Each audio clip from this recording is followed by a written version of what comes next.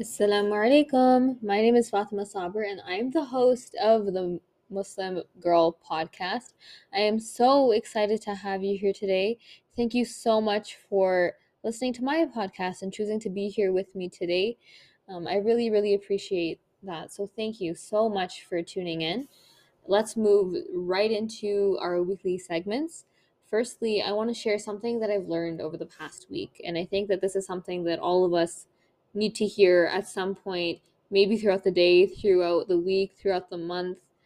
It's okay not to have everything figured out, and it's totally normal for you to figure things out as you go. And this podcast is actually an example of that. Um, I uploaded my trailer one day, and here I am recording the first real podcast episode. And subhanAllah, that's just how it ended up working out.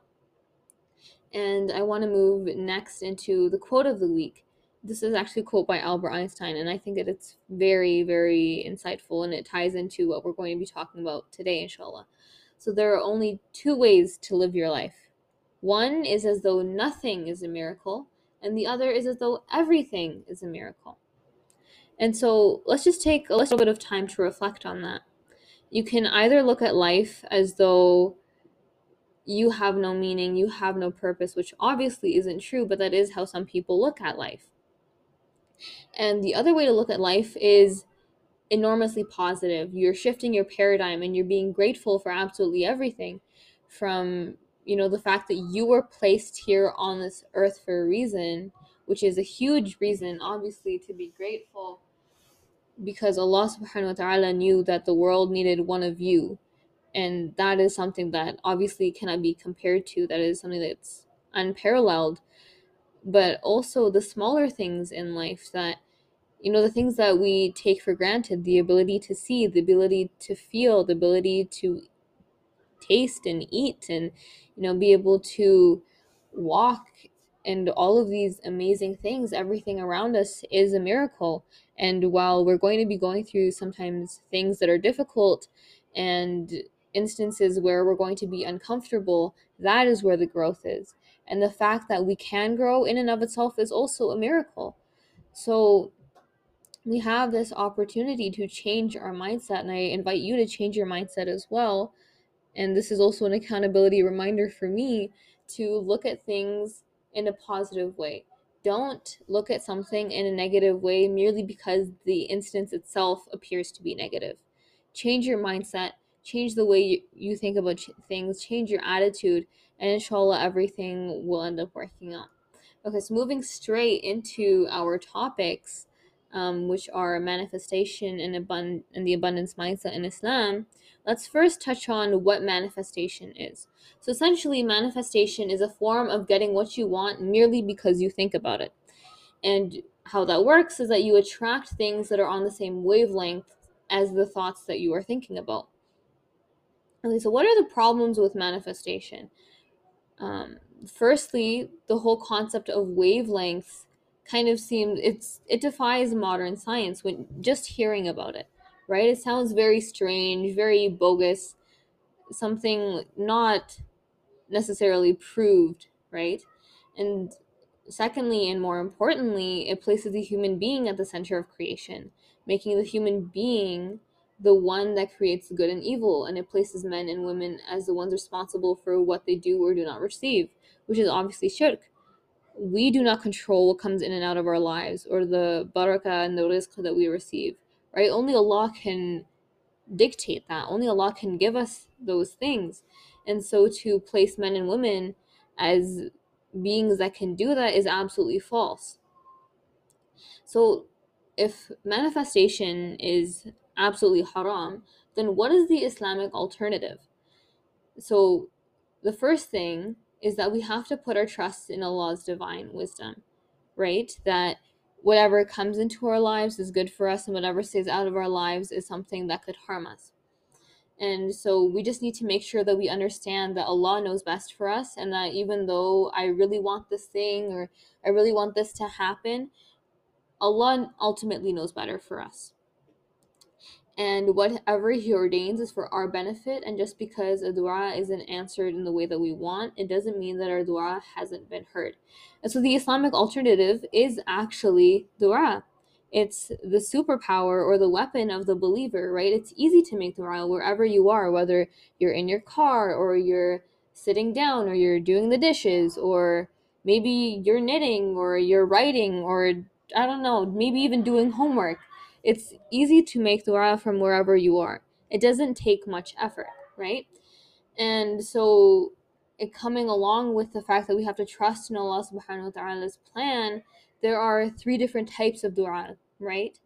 And sometimes there are instances where our du'as aren't accepted, and that does fall into one of the categories.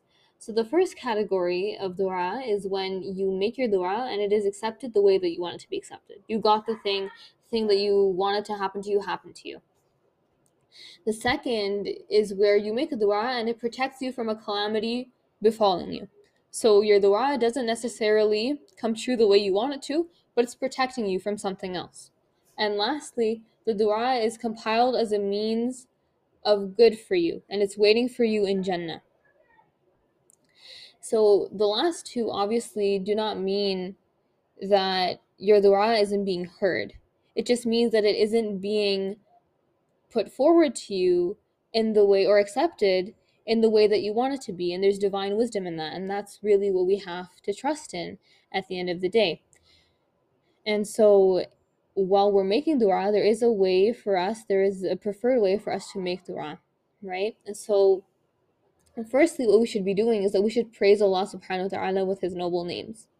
Secondly, we should send salawat on our beloved Prophet Muhammad sallallahu alaihi wasallam. And lastly, ask Allah subhanahu wa ta'ala for forgiveness. And after you have finished making your dua, thank Allah. And so moving next into what the abundance mindset is, essentially what the abundance mindset says is that you're believing that there's enough money, wealth, health, whatever, to go around. And so how can we make the abundance mindset Islamic? Because there are Islamic principles in it. Believing that Allah subhanahu wa ta'ala has infinite bounty is a part of our religion. We can't place a limit on His bounty and on His rahmah and all of His beautiful names and all of His beautiful attributes, because He doesn't have them. And so this fits in very well with everyday life, you know? Like Allah subhanahu wa ta'ala can give from whatever He wishes. His limits, He doesn't have them. He's limitless in His bounty, right? And so we need to trust that whatever is meant for us will come to us. And just because we didn't get something doesn't mean that Allah couldn't give it to us. Allah could have given it to us, but He knew that there is something better for you in not having that thing, whatever it is. And so we have to trust that Allah has the timing that is right for us in particular, for us as individual human beings, and that whatever is meant for us will not miss us, no matter who tries to get in the way. So let's imagine that a person has $1 million, okay, that Allah has written for them. And no one can take that million away from him or stop him from getting that $1 million. Okay?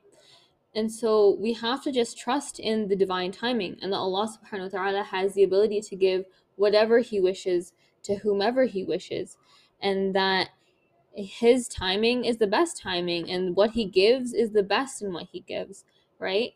So that is really the basis of this episode, that we have to really just trust in Allah subhanahu wa ta'ala and to try to reconcile ourselves to what He has written for us, to be content with what we have. And obviously gratitude can help with that. And there is this format that I use in particular that I find, alhamdulillah, has been helping me be more positive about sometimes the negative things that happen in my life.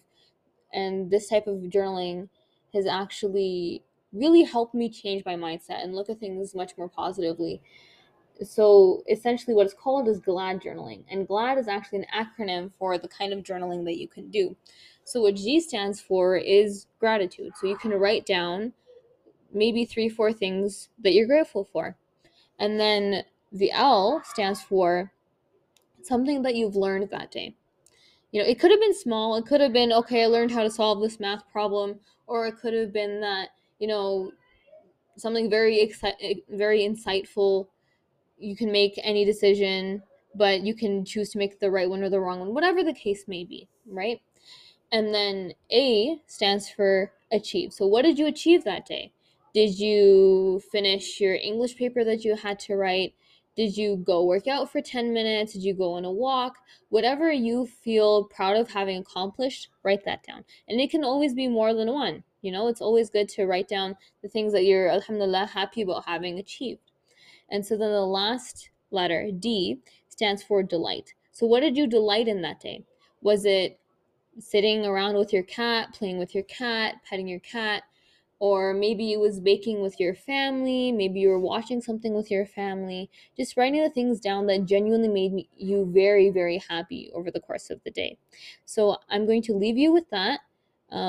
If you do try glad journaling, I would love to hear from you. You can always message me at my Instagram, which is at Fatima the Reader, which may seem unconnected, but that is my Instagram account. So please don't feel hesitant at all to reach out to me. I would love to hear from you.